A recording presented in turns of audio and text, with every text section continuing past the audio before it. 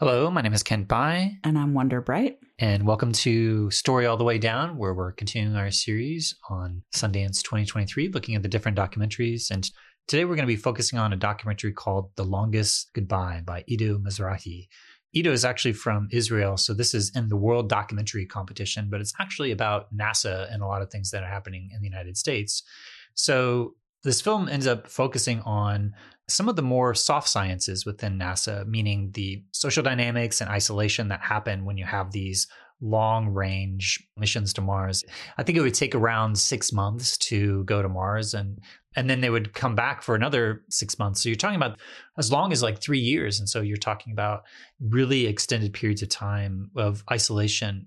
On the International Space Station, the people that are on those long range missions are still within real-time communication capabilities. So they can still be in communication in real time with their family. But when you start to put people on these long range missions to Mars, then you have these other different social dynamics. So this was a film that was really looking at some of those different aspects of the science and technology and innovations that have to come up, but also what is the psychological impact of people being isolated in these different ways. And so some interesting inside looks of astronauts giving different testimony of their moments of isolation, but also some of the technology solutions that are possible. So yeah, it was kind of an interesting blend of looking at the more sociological and psychological aspects of space travel and some of the institutional dynamics of NASA that discourage the astronauts from being fully authentic, as compared to some of the other science and technology innovations that are being developed in order to solve some of these goals. So yeah, I'd love to hear some of your initial thoughts on this piece. Well, I loved it, first of all. I really, really enjoyed it. As an astrologer, if I have a thing that I'm the most obsessed with, it is deeply connected to what I talk about in our first podcast in this series around this experience of what becomes invisible. And one of the main ways that astrologers look to discover what becomes invisible is when we look at the 12th house. And the 12th house is the house that has to do with loss, sorrow, longing, exile. I remember taking an astrology class with Deb Holding, where she was teaching us how to use astrology to, for instance, find lost objects. And she said, if you discover that the object you're searching for is located in the 12th house, then it is a long, long, long, long ways away. It's so far away that you will never get it back. And so I always think about the way that she said that when I think about things that are found in the 12th house, because if they're found in the 12th house, they can't be found. And this is a film about what it's like to be exiled so far away that you cannot be found. And the thing that is so fascinating about that film, because this idea of exile and, like you were saying in previous episodes, erasure is something that really permeates a lot of the films at Sundance. This film is actually talking to a psychologist, a NASA psychologist named Dr. Al Holland, who studies the impact of what it takes for people to go into exile. So this is an example of exile where it is studied as a phenomena of the human species, and how can we help people survive long periods of exile? And so it's this very rarefied expression of what it takes for a human being to sustain themselves when they're so far away that they have lost contact literally with the earth at points. Like physically lost contact with the earth, not just mentally, which like many of the subjects in the films at Sundance could say about themselves, that we're gone. We don't exist on this plane. But no, these people have literally lost contact with the literal earth at points. So it's a very 12th house film, but similar to A Still Small Voice, which is another feature that we saw in this slew of films at Sundance this year, similar to A Still Small Voice, they're looking at the psychological impact of that kind of grief or loss on a human being. And they're trying to find ways, scientists and psychologists are trying to find ways to alleviate the issues that come up and to help tether people to something meaningful so that they can return again. So it's a very compelling film for anyone who's ever felt lost or been lost, in terms of really asking themselves, what does it take to stay tethered? What does it take to survive this exile? Yeah, and there's 12 houses and different meanings. And typically you look at the third house for short travels, neighborhoods, short journeys, the ninth house for long journeys where you're going away. And I don't know if astrologers would think of the 12th house as extra long journeys. I know it's connected to exile and, say, refugees who have to go on these long journeys, but untethered from their home. Would you typically see that space travel is generally a 12th house venture? Well, I never did before, but now, yeah, absolutely. Forever I will. Yeah. Yeah. So I think that there's some really interesting psychological research and the impacts of that. Like I mentioned earlier, NASA's using the International Space Station, the ISS, as a bit of a testing grounds for people to go up and start to study both the physiological and psychological impacts. And so they feature pretty prominently Katie Coleman's trip up to the ISS.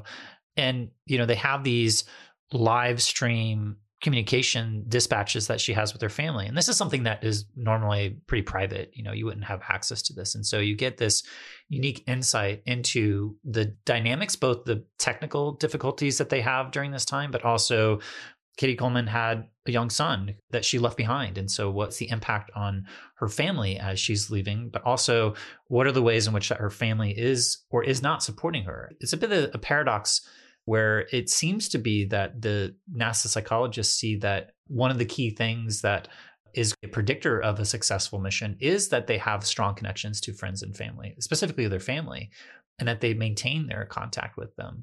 So it seems a little bit paradoxical to me, at least, because you would think that someone who is single may have an easier time is because they're not feeling like they're letting anybody down and not having any direct connections to people that they're obligated to. But yet at the same time, they do better when they have those families. So you're asking people to be in these tight familial relationships, but yet you're potentially sending them off for as long as like 3 years in some of these different missions to Mars. And so you're talking about an extreme disconnection of what does that mean for someone's relationship to have that type of dedication to service to country, service to science, but also this exploration part that people feel drawn to, but what does that mean for the interpersonal relationship? So that was another dynamic that was being explored here, was what is the relationship to, say, the 4th house family and the 10th house career, of this tension between those two things? Yeah, it's interesting to me because I think in our culture, we have this idea that the explorer or the pioneer or the adventurer, the action thriller hero is someone that is self-sufficient, doesn't really need other people, is an independent thinker and genius and able to solve everything all on his own. And of course, they have like supporting players played usually by like a very sweet woman who tethers us to the hero in the narrative by making them relatable. But that's not because the hero needs that emotional support. It's sort of couched in this way as if the audience needs to have that emotional through line to the hero, but the hero remains discreet and autonomous and independent and does not need us, even though they're fighting for us. And I think what was really fascinating about this film is the way that Al Holland, the psychologist in the film, really explores what a myth that is.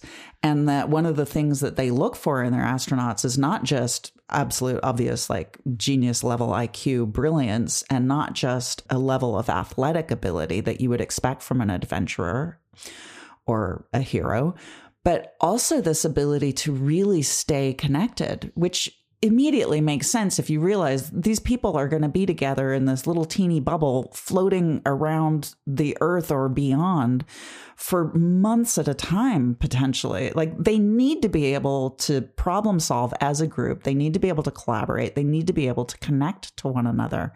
And they need to remember why they're out there. Of course, they need to be tethered to someone on the ground, to people on the ground, ideally. And that connection needs to be protected. Like, there's no point going out and fighting for something unless you care about the thing you're fighting for. So whether that's space exploration or education or whatever it is, there has to be a reason that you care about it. So once again, we get this sort of like seemingly impossible contradiction to navigate because, first of all, you have to want to leave the Earth, but then you have to want to come back, right? And just, huge shout out to Katie Coleman and her entire family, because the kind of love that they express for one another and the caring and the curiosity, her family really supports Katie Coleman's need to leave, which I think is kind of hard. I think it can be really hard for people to love someone who wants to leave them or needs to leave them, in Katie Coleman's case. And yet, perhaps that offers the capacity to leave yourself. Maybe you need to leave in your own way. The way that this story is told really brings you into the heart of this experience of leaving and returning. Like, I can only imagine the kind of homesickness that takes over when you're homesick for Earth, for the planet itself, and for the people who live there. Yeah, I think I have a little bit of resistance to the idea of going to Mars. Like when I hear Elon Musk, for example, talk about he wants to colonize Mars, and it being contextualized as this is a potential solution to global warming, that we could all just sort of up and move everything from Earth and move into Mars, which I feel like is kind of a ridiculous and preposterous idea. Even if we were to do that and terraform Mars, then what's to say that we wouldn't have the same behaviors that would do the exact same thing to Mars that we had done to the Earth? And so there's a kind of an inner resistance that I have about some of the discourse that we have around going to Mars from that colonial perspective. But this film in particular, I think, is looking at some of the underlying foundational science aspects that I think are intriguing, because, it's creating a context under which that you're trying to push the limits of the human capacity, but also the limits of what we need to be functioning humans if we're isolated from the Earth, and the different ideas of like, maybe there's some dormant aspects of our DNA that allow us to be in hibernation. And what would it mean to go into hibernation for 5 or 6 months? What if there's something that goes wrong? What does it mean to completely check out for what's going on in the world for 6 months and then wake up and have to catch up with everything? And so Dr. Al Howland ends up being pretty skeptical of this idea. But at the same time, there's other ways in which that they're discovering aspects of the human dynamic and human psyche that they're able to apply directly to when there's a coal mining accident. NASA takes some of their technologies and their learnings that they've been researching and actually directly deploy it into something that is on Earth and something that is real and happening right now. When you have these coal miners stuck in the mine for what they thought could be up to 5 months, and how do you maintain this connection for them to maintain this sense of purpose to get out and have the family there? And so they actually implemented a lot of the similar learnings that they had. So that's just one example of how you never know what type of insights you may be getting from this foundational research of psychology and sociology that can be applied to other contexts that are more mundane and here on Earth. So yeah, I feel like the film does a really good job of blending this aspirational goal with the types of problems that need to be solved. And in some ways intractable problems, but some are very human problems of just how do you get people to cooperate? And, you're stuck on this mission and disconnected and can't have real-time communication. And so they actually have a virtual reality pioneer, Dr. Jackie Morey, who was researching different aspects of how can you use virtual reality technologies to start to create volumetric immersive experiences that maybe have asynchronous messages that are being sent. But Dr. Al Howland's resistance to that, to some extent, is what happens if you have a communication breakdown and you're not able to get that. Is that actually do more harm to have a sense of that connection, and then all of a sudden you're cut off from that connection? And they actually did research around what happens when you have this long-term isolation and you have lack of communication. So yeah, I feel like there's a lot of really interesting insights about the nature of what it means to be human. And at the end of it, there's only going to be a handful of people, if we end up going to Mars, that actually go to Mars, at least in the near or middle term. Maybe long term that'll change. But the types of insights they're getting from that research and how that can apply to our lives today, especially when we think about our lives under lockdown and COVID, what are the impacts of that as well? And also just wanted to give a shout out to Nikki Giovanni, because she has a whole thing of going to Mars where she's using that more as a poetic metaphor to talk about how Black women are at these different intersections, and that if you were going to go to Mars, that you should definitely send Black women because they're the ones who would be the most familiar and comfortable with having to navigate all these different alien contexts, and what better ambassadors to what could be some potential alien life forms than Black women to be on this journey. So I think it ties back into other films, the Nikki Giovanni project and Going to Mars, which end up winning the Grand Jury Prize here this year at Sundance. Yeah, I'm so glad you said that, because I would say that part of the reason her idea fits within the context of The Longest Goodbye is because the other thing that Black women have been able to do is to be connected with one another in these spaces where the world is disconnecting from them. And so there's an experience of exile within that from the mainstream culture, and yet they're able to still stay connected, stay tethered, be together, and be resilient. So to me, this is another message from both Nikki Giovanni and The Longest Goodbye. So if we think about going to Mars to save humankind, or just because we're avidly curious, I experience like disconnection when I hear Elon Musk talking about it, because it just seems like we're going to go explore and that's going to gratify my ego needs. That's just how I hear it when he talks about it. But if I heard Katie Coleman talking about it, I would have a different experience. When I hear Nikki Giovanni talking about it, I have a different experience. And it's because of that level of connection to the earth, to people here, to belonging rather than not belonging, right? Like it's a way of straddling the experience of exile or not belonging through belonging. And it's the thing that brings us back. So I also just wanted to touch on something you'd said earlier about astrology showing short distance journeys, long distance journeys, and that the 12th is a journey place. It is a place where we travel. It's just a place where we travel where we may not get home, which is why if you're looking for a lost object using astrology, if you see it in the 12th house, that means it won't return.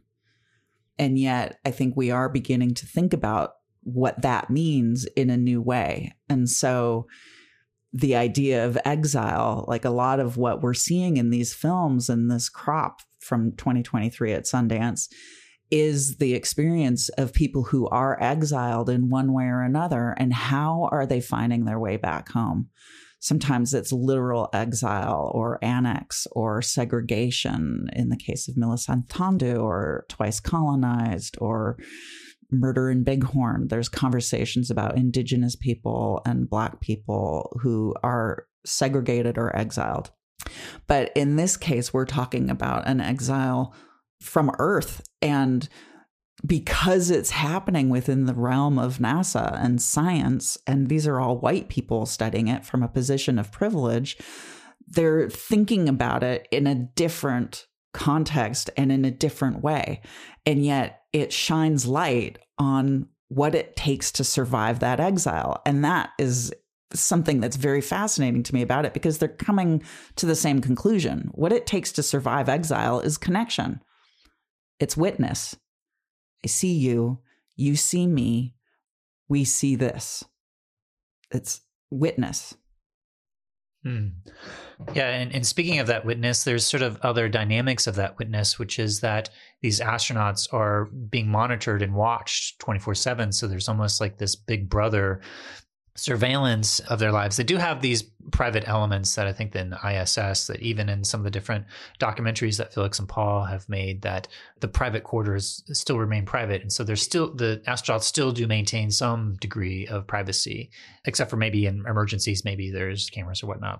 But the point being is that there's a way in which that they're being observed, and being observed by this almost hierarchy of people that are watching, and perhaps some of the actions that astronauts do are just going to go back to their different supervisors and be implicated by, if something goes wrong, there's like a chain of who's responsible. And so you have this weird dynamic for astronauts who want to try to maintain their actual authentic feelings in a way that they don't want to reveal too much information that's going to put into danger their future missions. So they don't want to actually say what's going on. They're very private because whatever they say, if they are having troubles, then that may exclude them from future work. And so they actually show some research that they were doing, I think had like 10 different astronauts that were willing to share their private journals. And so you get this insight as to what was actually going on with the astronauts, but they're not willing to speak on the record because they're still in the midst of wanting to continue their work. And so you have this weird dynamic where you have a difficulty of really cracking this nut of focusing on some of these more soft science aspects of the psychological and sociological impacts on the astronauts when their careers could be negatively impacted with what they disclose. And so you have these other moments of like, there's this artificial intelligence entity called Simon that is trying to be kind of like a AI that these astronauts can start to talk to. And they show this really comic going horribly wrong where these astronauts are just trying to have these conversations and AI just starts to be like almost like this needy, accusatory, like, why are you being so mean? And so it ends up being like the end result is that the astronaut just feels like, why should I talk to you when whatever I say could lead to some sort of algorithmically driven decision that whatever I may share with this AI agent is going to exclude me from future work. And so you have this fear of algorithmically driven decisions that are made by the technologies that they're interfacing that may still try to sabotage their future aspirations for what they want to do. So you have this weird big brother privacy, what is private, what's public, and what's actually happening with their emotions and their psychological impact. And so this film in some ways gives you a bit of a peek by looking at the conversations that they have with their family. Even at that moment, they may not be fully describing what's happening. And what may appear to be one story ends up being another story. Yeah, I feel like that was another dimension of what's public and what's private in this context, and the ways in which that the scientists that are working here are kind of fighting against a long institutional culture that is not encouraging or rewarding people for being completely authentic with what's happening inside of their experiences. Which, by the way, is also a 12th house issue. 12th house is where we're exiled because we're identified by others as being a misfit in some way. And so we're sent off. But people who want to be sent off or people who have this experience of being essentially alone or enjoying their solitude are people who are 12th house denizens. They're people who will, Katie Coleman, I'm sure, has an electric 12th house because there is this way in which she seeks that experience of solitude, of contemplation, of being far away. And yet, as you're describing, if you're being scrutinized, how far away can you get? And if everything that you say or write down is being observed, then what kind of privacy can you have? So it's this really strange tension where in order to be an astronaut at this time, you not only have to be able to be alone and solitary for long periods of time, but you have to be able to have that capacity inside yourself to be alone and to know your truth, no matter who's observing you or no matter where you are or what the context is. That whether someone's observing you or not, you still trust your own experience. You're still connected. You're tethered to the earth, but you're also tethered to yourself. Yeah, and I guess as we wrap up, what I want to bear witness to in this film is the impulse of scientific inquiry is a theme that people are doing this for the sake of knowledge about what it means to be human and what their limits of what it means to be human. And so I feel like there's themes of science and technology, but each of the people that are working in this context are doing different types of foundational scientific research, whether it's the astronauts on the International Space Station or the psychologists that are looking at the limits of human psychology, or if it's, going to Mars and all the different scientific innovations that we have to come up with in order to do that. So I just want to appreciate and give a shout out to the pursuit of scientific knowledge and what people will sacrifice in their own lives in order to give to this greater body of knowledge that we have of what it means to be human. And I would like to bear witness to the cosmonauts, astronauts, 12th house denizens, exiles of all kind who have that capacity to reach inside themselves and find that connection to themselves that also allows them to connect to others so that they can both be alone and bear witness to our planet. I think of the famous Earthrise photograph, which another film is now asking me to look at differently. Another film that we saw called Fantastic Machine. We'll talk about that later in a different podcast, but I'm thinking about Earthrise and that experience of contemplation and perspective that an astronaut might have about the Earth from being away from the Earth, from being exiled, from being in that space of so far away that you can't actually be found, and that there are people in all walks of life who have an experience of that, whether they're astronauts or not. And I just want to say a shout out to my fellow 12th Housers. Okay, so thanks so much for joining us today as we talk about The Longest Goodbye by Ido Mizrahi. This is Wonder Bright and Kent Bai from Story All the Way Down. And if you want to learn more about any of the films or any of the connections that we have made or to support the pod, you can check us out at storyallthewaydown.com. Thank you so much. Thanks, everyone.